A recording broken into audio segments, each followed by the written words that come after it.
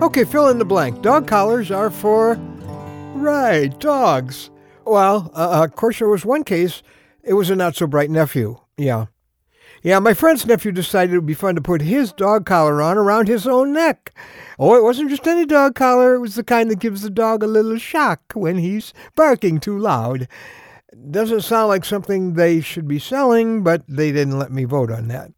Anyway, this guy owned one. You want to guess the rest? Yeah, well, without thinking, he yelled something to someone across the yard, which triggered a shocking reaction from the collar, which made the young man, of course, scream in pain, which gave him another shock, which caused him to shout, "Ow!" again, which caused...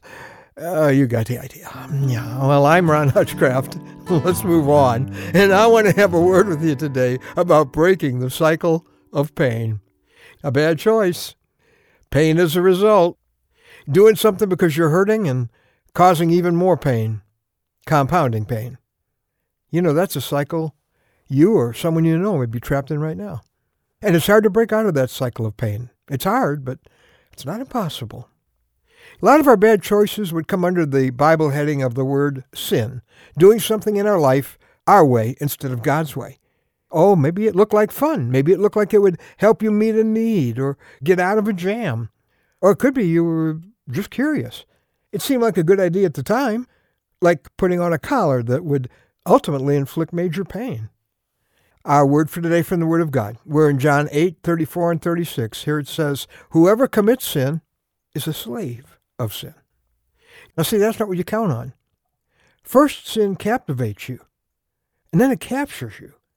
You thought you could get out any time. Wrong.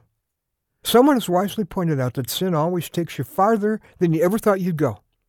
It keeps you longer than you ever thought you'd stay. And it costs you more than you ever thought you'd pay. We really do become slaves to our sinning, whether it's a pattern of lying, of lusting, of living for ourselves. And there's no freedom until you first admit that you're hooked. You're powerless to stop the sinning and the compounding pain that comes from it. Like that young man yelling for help when the dog collar shocked him, we do things to deal with the pain that just cause more pain. We lie, we cover up, we sin even more, we do things to try to sedate the pain, and then we get hooked on the sedative. But here comes the hope. Right after the statement about being a slave to sin, it says, "But if the Son, S-O-N, shall set you free, you will be free indeed." That Son is the Son of Almighty God. Jesus Christ died on that cross to break the power of sin. The Bible says he carried our sins in his own body on the tree so that we could die to sin. And he stands ready to help you break out of the bondage of sin and the cycle of pain that it causes. If you'll call your sin when it is and pour it all out to Jesus, that's the beginning of a new chapter. Admit you can't do a thing to beat it, and then you fall at his feet in total surrender. Look, he had the power to walk out of his grave. Don't you think he's got the power to beat the sin that keeps beating you?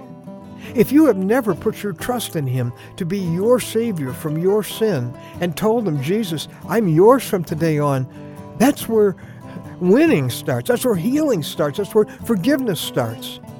Today, tell him, "Jesus, I'm yours." Go to our website and find out how to get this secured and know that you've got a relationship with him. Go to anewstory.com. That's anewstory.com.